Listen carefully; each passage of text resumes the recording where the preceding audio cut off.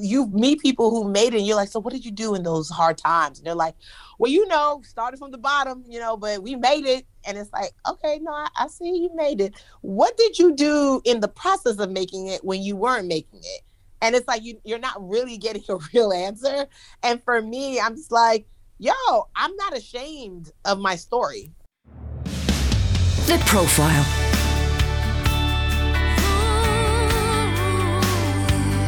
You're listening to Premier Christian Radio. Where faith comes to life.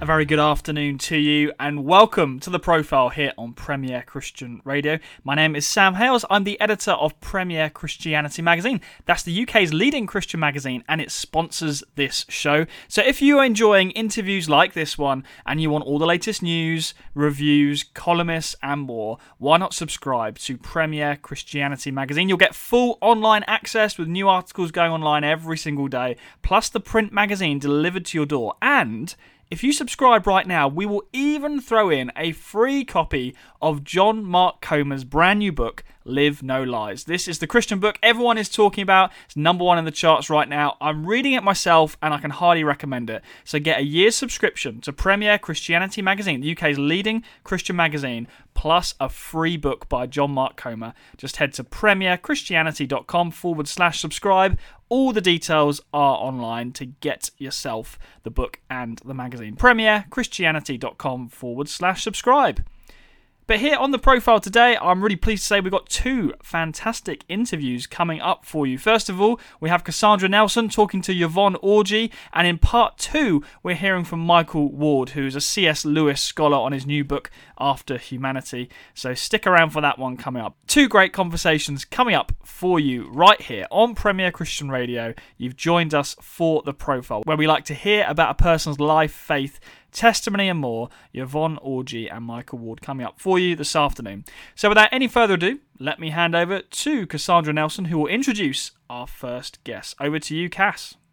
I am very excited about this interview. I can't even put it into words, man. You are here with me, Cassandra Maria, and joining me is a Nigerian-American stand-up comic and actress, best known for playing the role of Molly on Issa Rae's hit TV series Insecure. She is half of the hosting team of the amazing Jesus and Jollof podcast. She's Emmy Award nominated, NAACP Image Award nominated, and now she's an author. It is, of course, the amazing Yvonne Orji. Hello. Hi, Cassandra. How are you? I am good. It's really strange because, I've been listening to your podcast and it feels like I'm now speaking to the podcast and now you are talking back to me, which is great. It's great. But we don't have a lot of time, so I just really want to get straight into the interview. We are here to talk about your book. It's a book that I bought because I too am a comedian. I am a comedy writer and I was really looking for people in the industry that did what I do and were Christian. So when I came across your book, I was like, oh my gosh, this is exactly what I was looking for. It's called Bamboozled by Jesus, How God Tricked Me into the Life of My Dreams. How did that come about? How did you writing a book start in the first place? Yeah, well, I was bamboozled into writing the book because this was not a thing that I needed to do because God knew I was busy. And he basically was like, yeah, I gave you the same busy that you're now telling me you're too busy to do the thing that I told you to do, which is write this book. And I was like, you're right. Stop playing. Like, he basically was just like, don't let the blessings that I have poured out onto you stop you from continuing to be obedient to the things that I've called you to do. And so I was just like, all right, well, what you want me to tell your people? Because and he was just like, tell them what happened to you. Tell them your journey. And it was it's like, you don't have to like search or reach. Because I think for me, I was like, well, have I done enough to warrant a book right now at this stage? And I think the reason why I wrote it was I've actually ended one chapter of my life, and I think so many people write a book at the end, when they've done everything. And it's just like, they maybe highlight the big things. And I was like, I'm highlighting the like not sexy things. I'm highlighting the things that were hard, the inception story, the come up story. So it's just like, and I'm kind of in real time in it with you guys and also like just leaving it. So it's still fresh. So it's not like well, here is Yvonne at 88, remembering a time when, no, it's like, y'all, this just happened to me. And I'm still low key, like, giddy and excited at the, and grateful at the awe of God and what he's doing. Yeah. Let me tell you all about it. We get to see the progression with you. It's like we're on the journey as well. So as you're going through it, you're writing this book and then you may come up with another one in 5 years and we can see that journey. And it's just a beautiful thing to see God working in real time. It's great. That's exactly it. It's the real time. And so that's why I wrote the book. It was just like, yo, I know I needed something like this on my journey, like you said, to have somebody like who has faith but also has these dreams, and it's very scary and there's fear involved and all these things. And so for me, it was just like, if I went through it and I was just like, man, I know somebody else is going through it. And then on top of that, a global pandemic. Oh, here y'all go. Because we all got bamboozled by something last year. Hey, man, don't even. Even if you don't call it Jesus, we got bamboozled by COVID, by so many things. No, we really did. It was a lot going on. But we're on the way out of it now, which is great. Really, really great. I wanted to ask you about, so you said that you now live the life of your dreams, which is amazing. Congratulations, because some of us are still working at that, but we will get there. We will. What's the most showbizy, memorable thing that happened to you that made you say, yeah, this is the life that I always wanted? Oh, man. I mean, I think just being able to do things like bring my whole family to Dubai, for a vacation, and just be like, yo, for my mom's birthday. And it's like, oh my gosh, like, yeah, this is great. Like I made it. Like I dreamt, like I couldn't send my mom Mother's Day cards because I was so poor. And now we're flying to Dubai. Like what? Then like, Kelly Rowland invited me to her and Beyonce's Halloween party one year, and I'm like, am I dancing next to Beyonce, Jay-Z? Like, what in the heck? Wow. What is this world? What is this life? And it's just like, wow, okay. And it's like you never even know who is receiving your art in any way, and you're just like, wow, it extends so far.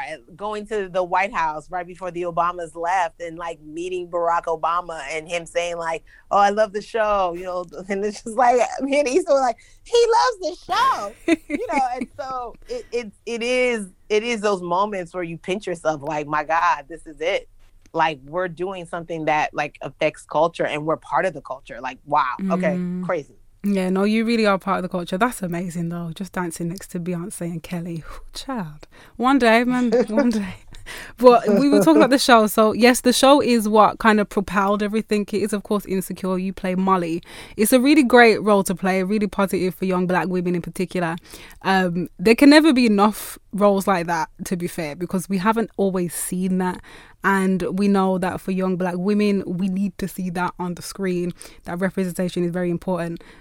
Why do you think Molly resonated with so many people? And do you see any similarities between yourself and her? Yeah, I think that so many people find themselves in Molly because there is a real life Molly, and after a while the writers kind of took their creative liberties with her, so not everything my character has experienced has the real life Molly experience, but it's based on a real human being. Anytime you stick close to reality, you get the humanity, you get the nuance. People can see themselves because it's like, if this person exists, surely somebody else similar to them with similar experiences also exists. And so the writers, I think I credit the writers because they pour their stories, they pour their lives into all of the characters. And so that's why you will see people saying, oh, I feel like Molly, or, I'm kind of like a Issa, or, I've been where Lawrence was, or, whatever. And so it's just like none of our characters are caricatures. They're real people. And so it's like you love to love them or love to hate them because you recognize, either favorable things about yourself in them, or things that you loathe about yourself or people that in them. And so that's why you have such a visceral, real reaction to these characters. And when you see them going through things on the show as well, you can then relate to that and say, okay, maybe I can handle that like that. It's been a great show to watch. Everyone has insecurities. How do you work through your insecurities? How do you try to overcome them when they do crop up? Sometimes I lean into it. I think sometimes a lot of people feel like they have to overcome. It's like, hey, listen, I'm not great at this. I can say I'm not great at this, but we're gonna figure it out. And I think just giving yourself the honesty of just being like, hey, there is something that you're not good at. That's okay. You're not going to be great at everything, but there are a lot of things that I am good at. So it's like, rather than focusing on like the thing I'm insecure about or not good at, I focus on like, okay, but I'm good at this other stuff. I'm good at this other stuff. And I think too, is just reminding yourself in those moments of insecurity, just like, hey, listen, we've been here. You go through the same cycle. Anytime this comes up, it ain't taking you out, girl. What is true and what is feelings of fear. And I think reminding yourself of in those moments where you need to show up, right? I think it's the level of vulnerability you have with yourself and that you have with others. You set the tone. You know what I'm saying? So when you get up, like when I get on stage, before I get on stage, I'm always like, oh, I don't want to do it. I'm nervous. Will they laugh? Is this going to be funny? Like, what if I forget my jokes? What if one doesn't land? It's like, hey, every shot that Michael Jordan threw up did not go in. Enough did. And that's what most people remember. Yeah, man. I love that. Enough did. And so it's just like, throw up enough shots that'll go in. And don't focus on the ones that didn't. The ones that didn't let you know, like, okay, well, here's where I can strengthen myself, or here's where I can give myself grace. And so I think when you handle yourself with care, like a fragile package, you realize it's not the end of the world. It's okay. It's okay. By the grace of God, I'll have an opportunity to do it again, and I'll do it better. Yeah, man, definitely. And I think everybody on their job has really freaking amazing days, and sometimes on their job they have really freaking bad days, and that doesn't take away from the celebrities. It's like, hey, some days we're going to be great, and some days we're going to be like, I could have been better, and I'll try again. Yeah, I think that's the great way to go about it. Could be better. It's okay. It's not the end of the world. You're still here and you can still keep going with it. You mentioned being vulnerable as well. So you share a lot about your personal life, obviously in the book and online, which we really love because we love to just see what's going on in, your world. Was that an intentional choice? Well, it's kind of the same way I am in life is the same way I am in the book. It's like, so many celebrities probably would shy away from being like, we don't want to talk about when we were poor. It's like, no. I hate that because when you meet people who made it and you're like, so what did you do in those hard times? And they're like, well, started from the bottom, but we made it. And it's like, okay, no, I see you made it. What did you do in the process of making it when you weren't making it? And it's like, you're not really getting a real answer. And for me, I'm just like, yo, I'm not ashamed of my story. I'm not ashamed. Like, it's like, I'm not ashamed of the gangstar and the hard because they worked together to create the me that you see. So if you love me, the me that you're seeing and interacting with now, then you got to know where she came from.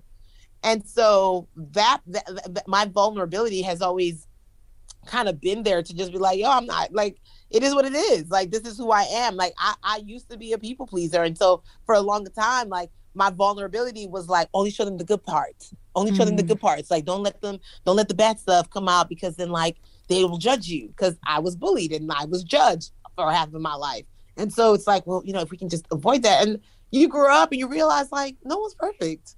And so you're chasing this thing that doesn't exist because at some point you're going to do something wrong or you're not going to be in the best light, and like that still doesn't end your life. That still doesn't make you less than worthy. And so my vulnerability in sharing like my excitement or like, oh my God, I'm nervous, it's like that just makes me real and human. And that doesn't mean that like y'all are gonna get like a front row seat to every aspect of my life, but it's just like, in this season I'm open. Yeah, I love that. I think, like you said, in this season, and you can switch that off whenever you want to switch that off, and it is what it is. You've been vulnerable and open about your relationships as well, and there's been a conversation in the media for a while. How do you feel about that? Is that something that you are going to continue to do moving forward and being open with it, or you just want to shut that off? I think it depends. I think it's like a case-by-case scenario. I think everybody makes a choice for themselves. You have the the Uzo Adubas who were married for a whole year and then they come out and it's like, well, that's awesome. Because and I get that because it's just like, you want to keep something for you and enjoy it because once it's out in the world, it almost doesn't belong to you anymore. And so you keep, keeping something sacred and then sharing it on your own terms. It's like amazing. And then you have people who are like every step of the way, I'm going to show you like when we're dating, when we're engaged, and it's just like I think it depends on the two people and what both people are comfortable with. I have shared relationships in the past, and they haven't worked out. I'm not like, I'll never do that again. I don't know. I don't know. Like I may not. It just depends on where I am in that season. So one thing that you've been really vulnerable with is your celibacy journey, and you've been really open about it. You've put it all out there, and I have a few things to ask, primarily for our women listeners and our women readers who may find themselves in this predicament. So you meet somebody, or even men, to be fair, this happens to men as well. But you meet somebody, you share this part of your journey with them, and you let them know that you are celibate. But then a few months down the line, they are like, oh wait, they were really serious, and they start to apply that pressure and they start to get a bit agitated because they didn't think you were actually that serious about it. How do you navigate those types of situations and the celibacy journey in general when you are dating? I'm the kind of person that like, it is what it is and I don't add any extra sauce on it. So I don't go into relationships thinking like, oh my God, this is like the most special thing about me and like, da da da. Like I'm just kind of like the same way people know I'm Nigerian. It's like, well, they know that this is a thing. And in my relationships, everyone doesn't know, and I'm very open when I bring it up too, because it's not the first thing I bring up. It's not like, oh, this dinner was great. By the way, you're not going to get none tonight, because I feel like that's kind of disrespectful, especially like if the guy wasn't even thinking about it. It's like, what the hell? Like I wasn't even thinking about that. And so it's like, I can't make assumptions of like, I know this what every man want. No, it's because there's some guys who are also on their journey who are like, yeah, I'm kind of fasting from sex right now. So this is actually great. Like I've talked to guy friends who are like, man, it's hard, but like, I haven't had sex in 6 months just because I'm really trying to stay focused. And they're not necessarily saying that they're going to do that for the rest, until they get married, but it's just like, that's the season they're in now. And so you'll be surprised how many guys are actually on their journey in their own way. And so, because I meet a lot of women who are kind of like, well, I mean, I know I want to wait, but like, I feel like, the guy that I really like won't wait. And so then what do I do? And it's just like, whoa. We're not bargaining, chipping our hearts and our lives and our bodies for somebody just to like us. Because, I tell people all the time, like, both, whether you have sex or you don't have sex, it's a choice that you have to make that you are comfortable with, because there are no guarantees either way. It's not like everybody who's had sex has ended up in like amazing relationships. I was like, if that was a guarantee, then God, bye. Hey. Like, I'm doing it. And on the flip side, it's not like everybody who's waited has had amazing marriages, right? So it's more than just the sex. It's, for me, I'm just like, who are you as a person? Are you in therapy? Are you, what's your character like? Like, I'm not just smashing you. Like, I'm like, yo, I'm investing in all of you to see if like you're even a suitable partner. And so, yeah, if a guy wants to do the bait and switch, for me, I'm just like, yo, fam, you knew what it was from jump. So like, you being angry or you being like, it's not going to change my mind. Like, this is not up for negotiation. And yeah, it sucks sometimes because you're just like, why did you even try it? And it's like, why did you even like get my hopes up? And it's just like, what the heck? Like, what were you thinking? Yeah. And so, but at the end of the day, I just am like, no. It wasn't, the onus wasn't on me to give it up. The onus is now on me to find somebody who's better than this person. And so, and that person exists. And I think that's where the faith and the belief comes in, because if you're met with that either so often, you're just like, are there any good guys left? Should I just do it? Because, and it's like, no, that's not it. Because again, anytime you betray yourself in what you said I would do, it's kind of like when you have a diet and you're like, I'm not going to eat, I'm going to do this. And then it's like, you eat the cake and you're like, ugh, it felt good going down. But now I'm like, I'm mad because like all I had to do was just not eat the cake. Yeah. You know what I mean? And it's just like, I don't, and that's just a food that you can like easily work off versus something that you felt spiritually in your heart was very important to you. And so for me, I'm like, I believe somebody is out there who's not tripping. This, like, again, I look at this as so, not so minute, but like minute in the grand scheme of what a relationship actually is, right? Like, it's like, not only are we compatible sexually, like, are we compatible spiritually, purposely? Like, do you understand what I do? And do you, like, how are we compatible financially? There's so many versions of compatibility. 100%. I do want to bring it back to the book and the title of the book as well. So when I first saw that, I thought it was the most amazing thing because you included the word Jesus. And usually when we're writing Christian books and when we see them or TV shows, people aren't so bold to say Jesus because Jesus is very connected to Christianity. So people will say the universe or God or something that's a little bit more, marketable. What was was you always very set on that? And did anyone try to steer you away from having Jesus in the title? Absolutely. To both questions. That was the title that was given to me. That was the only title that I was like, and it came to me. And as a comedian, I laughed at the title. I was like, I get it. And I think it's funny.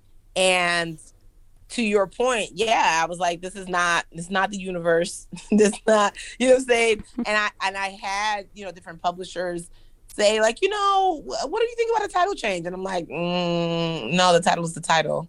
Yeah, well, so many people believe in God, but everybody doesn't believe in Jesus. It's so specific. And I was like, yeah, no, that's the title. And I don't know if it hurt me or if it didn't, but it is what it is. It's my assignment. And, it's interesting because I don't think I factored in that, like, I was so focused on the Jesus part. And I think people in the church were focused on the bamboozle part because they were upset because they were like, Joel, Jesus doesn't bamboozle people. I'm like, what the heck? What? Or people like, God doesn't trick anybody. He's a loving God. And I was like, oh, okay. These are the people who are just so focused on, religion and not really in relationship with God because one, he has a sense of humor. He gave me the title. Two, it's like, yeah, you can call it anything else. God took me through a series of ups and downs. The bamboozlement. You can call it, I had to go through the lily of the valley. Okay, so lily of the valley, you understand, but bamboozled by Jesus, that one. And for me, again, I explained it. It's like this is how I rock with God. Like we have a good thing going on. We have a sense of humor, and so I think the part of the reason why I wrote the book is like, I want people who have even been in church all their lives or who are new to church to have just almost take the like weight of religion off when you encounter the book and just really focus on relationship and really focus on like, okay, well, this is what this looked like for her and this is how she clung to it. Okay, cool. Does that apply to me in my life? And how can I, how does that make sense for me? As opposed to like, well, I was always taught that. And it's like, okay, yes, a lot of people are taught a lot of things. And some things are not even doctrine. A lot of people, some things are not even what Jesus said. And so this was just more like, you can have fun with God. You can have fun and faith simultaneously. What piece of advice would you give to your younger self if you was to meet them today? Somebody just told me that this is something someone told them, and I loved it so much, and I'm going to say it here. They said if they could tell their younger self that 70% is okay. And, the Nigerian in me is always like, I must give it 150%. It's like, like the details. And it's like, I rock hard. Like, I'm very specific. I go hard. And I don't think I gave myself a lot of grace or margin of error. It was just like, we have to be the best and it has to be great. No one is focused on all the details like you are. You know what I mean? Maybe a couple people would be like, oh, I noticed that you did this and that. And you're like, oh my God, yeah. And that makes you feel good. But the majority of people are just like, oh, that was cool. And you're like, wait, what? That was cool. I did all of that for it. That was cool. And so it's like, when in Hollywood, it's crazy because I'll literally be on set filming and they're still writing the script or rewriting the script. And you're like, wait. I thought we had to have a fully done script in order to shoot. That's when the 70% is okay. It takes the pressure off because you're just like, wait. Something can still be successful and actually still the ball can get rolling and it's not even done. Oh my God. Okay, let me take the pressure off of me. And that's not to say relax and coast and be average, but it is to say give yourself grace. Lovely. Love that. I want to thank you so much for your time. It's been an absolute pleasure. I wish we had more, but life is life. Thank you to Brittany as well. Peterson. Is that your agent? Thank you. Thank you. I appreciate you. Bye, Cassandra. Bye. Thank you. Have a great day. The book Bamboozled by Jesus, you can find it in all major places where you can get books. All the best places that sell books, you will find it there. Bamboozled by Jesus, How God Tricked Me to Live the Life of My Dreams by Yvonne Orji. Out now everywhere that you can buy books. Hi, this is Sam from Premier Christianity. Would you like a free copy of the book that everyone is talking about right now? John Mark Comer's Live No Lies. I'm reading it myself and really enjoying it. You can get it when you subscribe to Premier Christianity magazine. You'll get the UK's leading Christian magazine delivered through your letterbox each and every month, plus this book. Take out the offer now at premierchristianity.com. The Profile.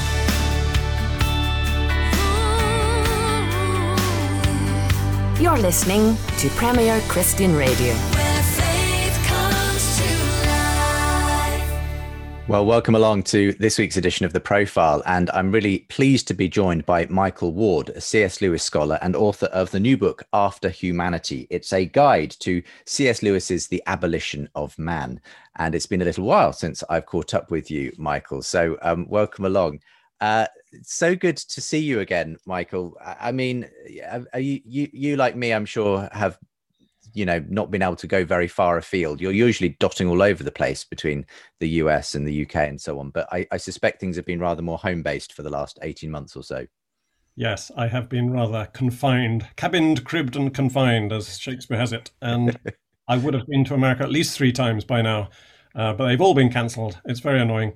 But thank goodness I haven't had the COVID, and right. Very few people I know have had it. So, and if you have to be confined to Oxford, it's not a bad place to be confined, Indeed, and I have a pleasant enough house, so I'm very fortunate. Yeah, absolutely. There was obviously so many Oxford connections with your life. Tell us about how you became the person you are. One of probably the best known C.S. Lewis scholars in the world. I hope I'm not embarrassing you saying that, Michael, but tell us where did your love for C.S. Lewis come from originally? Probably the same place that it comes for most people, in that the Narnia books were read to me by my parents when I was a little boy, and I loved them and read them for myself when I was old enough to do so. Except in my case, I never stopped reading or rereading Lewis. I moved from Narnia to his other fiction, to his apologetics, to his academic writings, then got interested in his life, his biography, his letters, I did an English degree here at Oxford, and so I began to study him a bit more formally at that point. And when it came time for me to do my PhD, Lewis was the obvious choice. And so, without any real deliberation, I've ended up having my whole career sort of focused on Lewis and his writings, and I'm pleased with how it's worked out. There's a whole other shows I could direct people to from years gone by when we've talked through the great thesis of yours on, unveiling a sort of secret code of sorts behind the Narnia stories and the planetary schema that Lewis appears to have hidden within those books. But that's for people to go and discover for themselves. I'll try and leave a link with today's show where you can find out more about that and about your own book, Planet Narnia, and so on. But you've continued writing and researching and all sorts. Your latest book, which we'll come to in a moment, is based on the abolition of man, but it's published through Word on Fire. Tell us about Word on Fire and your own connection with this, because this some way ties in with your own spiritual journey as well, doesn't it? And where you've gone yourself theologically and in terms of your churchmanship, as it were. That's right, yes. So my book on the abolition of man is called After Humanity, and it's published by Word on Fire Academic, to be precise. They've got this new academic line going. And Word on Fire is a Catholic ministry. And I, in addition to being an academic, I am a Catholic priest. And I became a Catholic in 2012 after a lifetime's Anglicanism. And indeed, I was an Anglican priest for several years. I was a chaplain first at Cambridge and then here at Oxford. And then I swam the Tiber and eventually ended up as a Catholic priest. And so, yeah, as it were, I ride two horses abreast. I help out in a local parish, but I also am based here at one of the colleges at Oxford, where I'm based for my academic work. But I also, as it happens, teach online for Houston Baptist University. There you go. You cover all the bases, don't you? Houston Baptists are very ecumenical. They're happy to have Catholics on their faculty. So I teach for them online in their MA program in apologetics. Yeah. Was Lewis ever tempted to swim the Tiber? I don't think so, no. I mean, he was very Catholically inclined as an Anglican, that in certain respects. You know, he had a high view of the Eucharist, a high view of the priesthood. He went to confession. He believed in purgatory. But he, I think, never had any serious inclination to swim the Tiber, no. Talking of Lewis and his life, again, before we come to your book, Michael, I understand there's a film that's been recently, in fact, I think it was about a year ago, I seem to remember the filming was taking place for this in and around Oxford, a new film of Lewis's life and especially his conversion story. Tell us a bit about that and the role that you've played in it as well. The film is called The Most Reluctant Convert, and it's based on a one-man stage play starring Max McLean, which has had considerable success in the United States. And it's now being made into a film with more than just one cast member. In fact, there are three actors playing C.S. Lewis as a boy, a young man, and the old man. And yeah, it focuses on his conversions, first of all to theism and then to Christianity. It's all drawn very closely from Surprised by Joy, Lewis's autobiography. And it's very close up to the facts. It's very faithful to the historical record. And very well cast as well. All three C.S. Lewises are brilliantly cast. The young man Lewis is played by Nicholas Ralph, who's just shot to stardom as James Herriot in this new version of All Creatures Great and Small. And I was asked to play a small part as C.S. Lewis's vicar, as his parish priest here in Oxford, at the church he went to, Holy Trinity, Headington Quarry, and we were able to film in the real church. And Lewis's body is buried in the churchyard there. Don't they have an engraving in one of the windows dedicated to Lewis? They do, yes. Near the pew where he sat, there's a small etched window with figures from Narnia engraved in it. Yeah, it was directed by Norman Stone. Norman Stone, who of course made the original BBC Shadowlands about C.S. Lewis, which won BAFTAs and wasn't he involved in a production involving your own work as well? Yes, that's exactly how the invitation came about, because Norman Stone made a documentary about my book Planet Narnia called The Narnia Code for the BBC, and when he knew he was making this new film that would be set in Oxford, he thought, Michael used to be an Anglican priest. He's now a Catholic priest. He could probably play the part of a priest. And indeed, not only did I do that, I even brought my own vestments. Fantastic. There you go. You were props department as well. I was. Yeah, it was fantastic. I'm really looking forward to it. I understand it's scheduled for November in the US release. Not exactly sure which platforms it will be appearing. Hopefully in the UK as well before too long as well. But yes, I'm very excited about that. I do know Max a little bit as well, and I know this. I'm sure will be a great, really great to see what has been a fabulous stage play kind of transformed for the screen as well. So yeah. I've seen it twice now in previews, and it was shown to cast and crew first, and then there was a private screening here at Magdalen College, Oxford, where a lot of it was filmed. And on both occasions, I liked it. I liked it more even the second time, which is a good sign. Yes. And yeah, I think it's definitely going to be worth seeing. Much more so than the recent Tolkien biopic, which I thought was terrible. Right. Yes. They yeah, varying quality, aren't they? When it comes to exactly who decides what kind of spin to put on these different biopics. But my one small C.S. Lewis acting claim to fame is that I was the understudy to Douglas Gresham, playing the role of Douglas Gresham in Shadowlands when I was sort of 10 or 11, in a local repertory theatre. So I did play, because we were both young, the two people playing the part, I did about a third of the performances. And and that stayed with me. I think at the time I wasn't in a position to recognize exactly all the thematically what was going on but as an adult and reflecting back, and it has stayed with me, that whole experience of playing that role. Excellent. Have you ever met what I thought was actually a very good stage play. I mean, in some ways I thought the stage play better than the actual film with Anthony Hopkins. Yeah, I agree. I mean, it went through several iterations, first as a TV film, then as a stage play, then as the feature film. And I agree with you that of the three, probably the stage play was the best, not least actually because it's the longest. It has had more time to have developed the theme. But have you ever met the real Douglas Gresham? Well, I have. I've also had the opportunity to interview him at least once. This was going back several years when the Narnia films were being produced by Disney and so on. But yes, so that was a bit weird, meeting the man in the flesh that you've played as a boy on stage. But there you go. Anyway, let's talk about your new project, After Humanity, a guide to C.S. Lewis's The Abolition of Man. So to my shame, even though I count myself a fan of C.S. Lewis, I hadn't up until this year actually read The Abolition of Man. But it's not a long read. It's sort of an extended essay, really, isn't it? But do you want to sort of give a flavour of what it is, sort of where it falls within, C.S. Lewis's canon, as it were, and what someone could expect if they read it for the first time? Yeah, I'm not wholly surprised that it's taken you so long to read it, because it is a relatively little-known work and a relatively difficult work. It's Lewis in philosophical mode. It's based on 3 lectures in philosophy that he gave during the Second World War.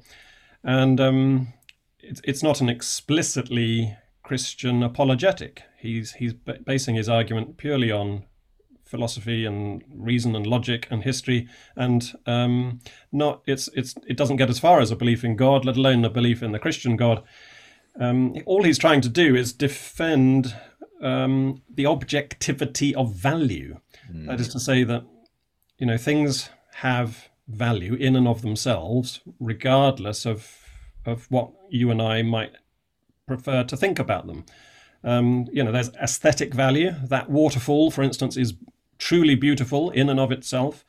This statement is objectively true, and certain moral actions are objectively good. The good, the true, and the beautiful. These values are objective. They're not just subjective projections from our own preferences. And what was Lewis specifically responding to in his own time? Because he sort of begins the whole book kind of, almost railing against a sort of particular textbook that he's come across. This seems to have been the thing that sparked his thoughts. So what was he seeing in his day and age when it came to people claiming everything is subjective when it comes to values? Yeah, I mean, he starts off with directing his fire against this school textbook, which he calls the Green Book, though it was in reality called The Control of Language. But that's really just a springboard. That's a foil into his argument. What he's really tackling is not, school textbooks, but the whole drift in Western thought over the last several centuries, really, towards an increasingly subjectivist approach to reality. So it's a very large-scale argument that he's making, but, clever rhetorician, great stylist that he was, he starts with something small and particular, a school textbook that we can all recognize as something that we will have interacted with, and gradually unfolds his argument from there. And I mean, it has become very widely recognized and admired as an attack upon subjectivism and as a defense of objectivity, partly because it's so very philosophical. because it's not an explicitly Christian or even theological work, it attracts a wide readership. You don't have to be a Christian or a theist to enjoy what he's doing there.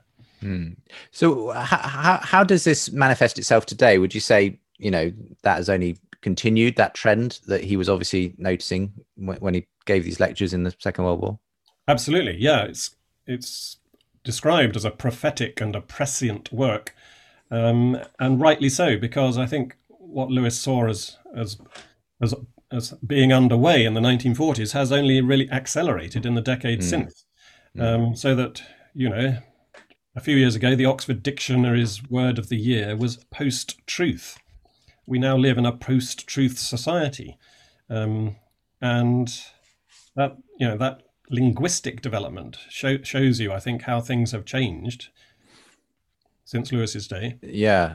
What then are you trying to do? Obviously, people can read the book themselves. In fact, I think the book, your own book, your guide, is coming with a newly sort of printed, a newly minted version of The Abolition of Man. And your book, I think, is actually bigger, than Lewis's book, as a commentary on it. So what are some of the key things that you're drawing out for today's reader of The Abolition of Man?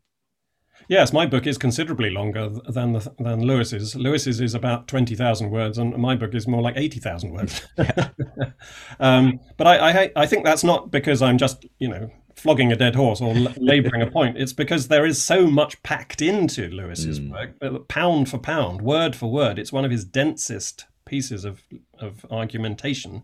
So it does take a lot of unpacking. And, there are a lot of just sort of allusions and things taken for granted in Lewis's work, which the average reader won't know about. And, I didn't know about until I did my research. I learnt a lot in putting this book together. And because I'm not a philosopher myself, I don't take anything for granted about what readers of Lewis will find difficult, because I find it difficult myself.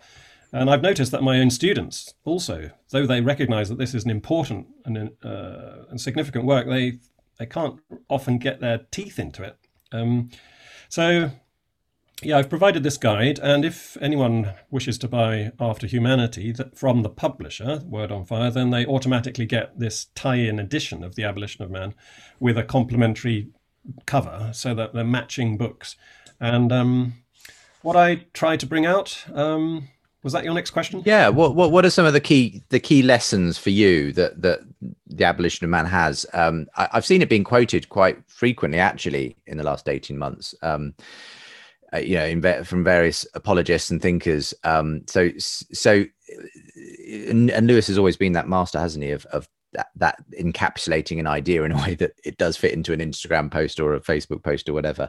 But what would you say were some of the kind of takeaways for you as you researched the book that you thought, yes, this is like Lewis speaking to our condition right now? Well, I think the principal takeaway is that if value is indeed subjective, if we do indeed just project value onto the world from our own preferences, our own whims, our own opinions, our own willpower, then there's really no such thing anymore as rational debate.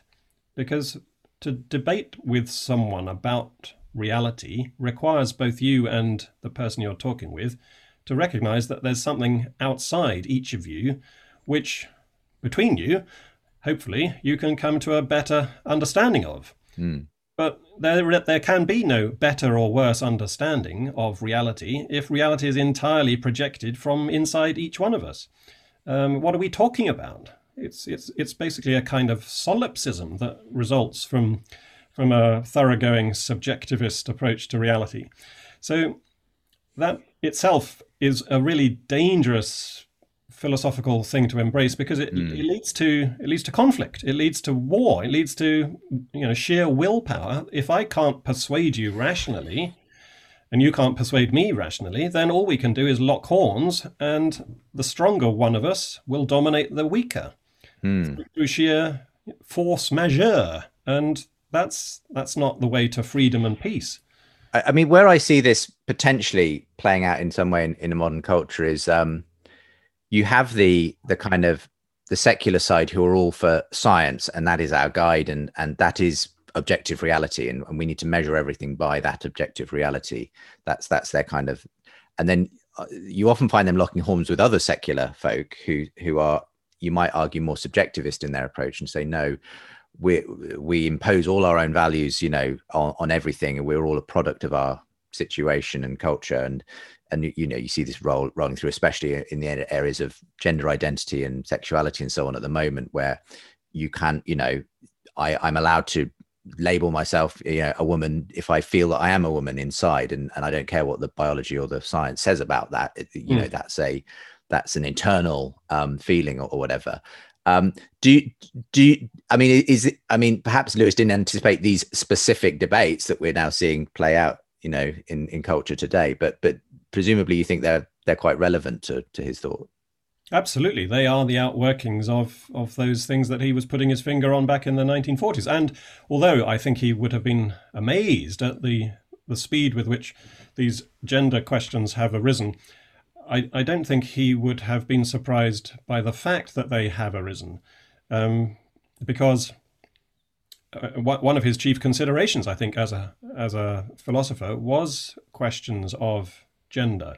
You know, the Ransom trilogy, his trilogy of interplanetary adventures, sometimes called the Space Trilogy, is all about gender. That's the main theme.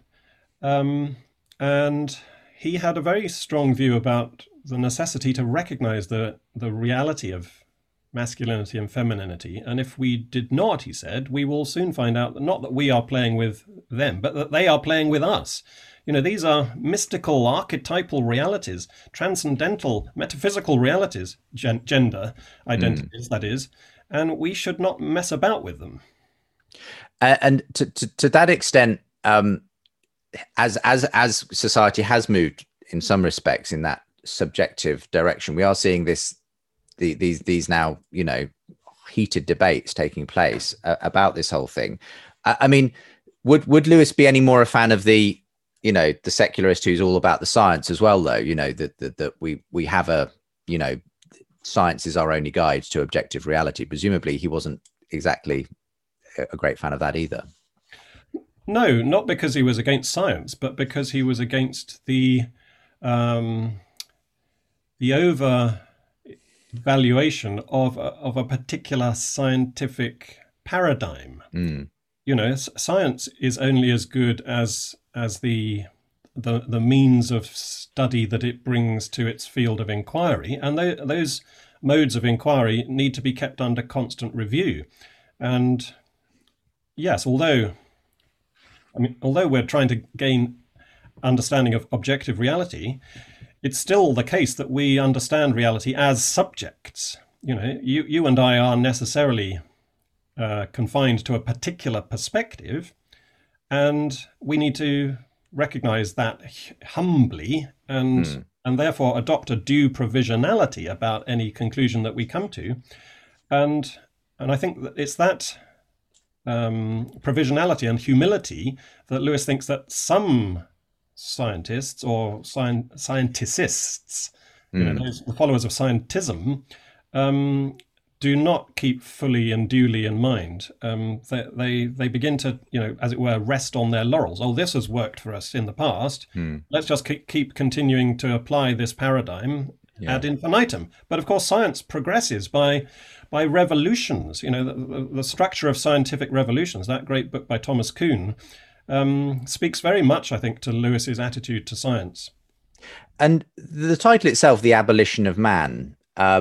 Talk about that, because ultimately Lewis is saying there is a givenness to who we are, to the value we embody, and obviously, although he doesn't necessarily put it in quite these explicit terms, you can find that terminating in the fact that God has created and given us our value and so on. What was he foreseeing would be this so-called abolition of that idea, this abolition of man, and where do we see it, I suppose, reflected in our modern culture? Yes, he calls his book The Abolition of Man because he thinks that recognition of objective value is the definitively human faculty. We are we are rational animals. We are unique in the universe. Angels have rationality, but angels don't have bodies. Animals have bodies, but they don't have rationality. And so we are this composite creature with a rational head and a sensual belly. But between the head and the belly, we have this definitively human faculty, which he calls the chest, which is the liaison officer between reason and passion. And it's that chest which links the angel and the animal and gives us the anthropological. And so that's his argument. If we fail to integrate our reasons and our passions, then we either evaporate upwards into false spirituality or descend downwards into bestiality. And either way, our manhood, our humanity is abolished. And in the process, I think his great concern was that if we become so flexible, so moldable, the concept of who we are as humans, it effectively, we hand over power to whoever is the leading power broker. We will be molded by others. If there is no objective standard, it will be whatever culture, society, science, whatever decides we want to be. I think I even seem to remember he sort of, developed this whole thing in his science fiction trilogy, especially in the last book, That Hideous Strength, where he talks about the potential pitfalls of science to decide the future of humanity and what we are going to be and such like. Absolutely, yeah. That hideous strength, he says explicitly, has behind it a serious point that I have tried to make in my Abolition of Man. It is the kind of fictional counterpart to the philosophical argument that he gives in Abolition. And yes, if we go down this path, it all becomes a question of power. Who has power to mold everybody else? And it's not that they are, the conditioners, the innovators are a particularly superior kind of human being. If they have stepped out of the objectivity of value, then they are no more human than the rest of us. So it's not that we underlings are being conditioned by other men. They themselves are being conditioned by their irrational impulses. And so either way, the abolition of man is brought about, either directly or indirectly. And again, Lewis, to some degree, predicting what we are now seeing, I think, in things like the transhumanist sort of movement and that sort of thing, where, there are people who are saying, yeah, we need to sort of transcend the shackles of our physical nature. We can do what we like to our bodies. We can, live forever in some, digital universe or whatever. There's a sense in which, and the question is, what is the results of taking off those limitations in that kind of way? Do you think Lewis would have recognized, what he wrote about, in the 40s and 50s as having a sort of concrete realization today?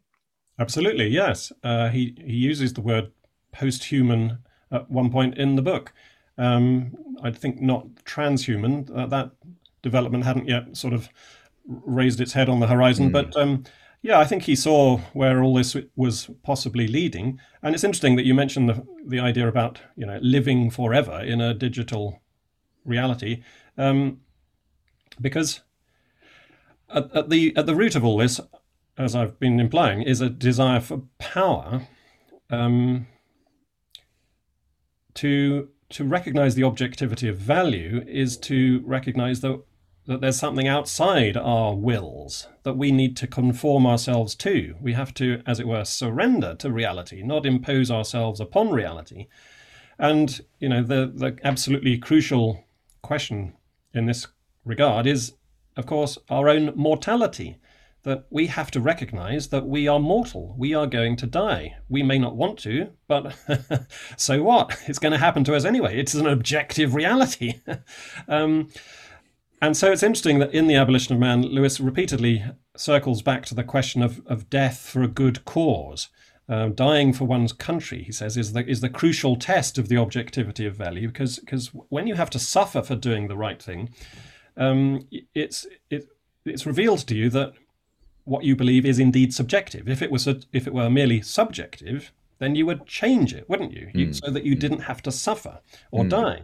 But when you do suffer and die for a good cause, for the right, that indicates that what you're talking about is genuinely objective, and that's why he repeatedly comes back to this Latin tag, dulce et decorum est pro patria mori. It's sweet and seemly to die for one's country. And sometimes he sneaks in Jesus' words about greater love hath no man than this, that a man lay down his life for his friends. That's the crucial test of the objectivity of value. And indeed, one of the things I try to bring out in my book is that Lewis himself had seen this up close and personal in the First World War. He'd been a soldier in the Great War and very nearly killed. Many of his close friends and comrades were killed. So he'd sort of tested this principle on his own pulse. He had seen men die for their country, and it hadn't shaken his belief in the objectivity of value. So much more we could talk about regarding the guide you've written to the abolition of man, Michael, but thank you very much for this brief foray into it. Again, it's sort of a double sort of whammy if you get both of the books by ordering from Word on Fire, isn't it? Just explain again what people will get if they follow the links. Yes, wordonfire.org/humanity is the website to go to, and there you will get not only my guide, After Humanity, but this free complimentary tie-in edition of Lewis's book with a matching cover.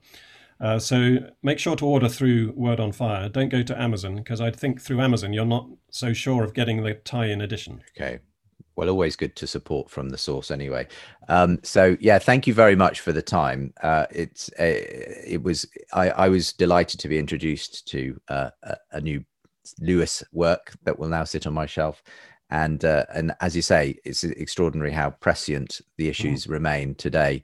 And as you bring out in your own in your own guide to it. But thank you very much for being with me on the show today, Michael. My pleasure, Justin. Thanks. Thank you so much for listening to The Profile today. That was Justin Briley in conversation with Michael Ward. And before that, you heard Cassandra Nelson speaking to Yvonne Orji as well. If you did enjoy those interviews, you are sure to love Premier Christianity magazine. It's the UK's leading Christian magazine. And if you subscribe right now, which means you get your full online access to all the brand new articles we're publishing every day, and you get the lovely print magazine delivered to your door every month. If you subscribe right now, we will even throw in a free copy of John Mark Comer's brand new book, Live No Lies. It's #1 in the Christian book chart right now. It's the book everyone's talking about. I'm reading it myself and loving it. So why not take advantage of that really special offer? A free copy of John Mark Comer's new book when you subscribe to Premier Christianity magazine. Just head to premierchristianity.com/subscribe. That's all we got time for this week. Thank you so much for joining us here on The Profile, and we will see you same time, same place next week. Take care.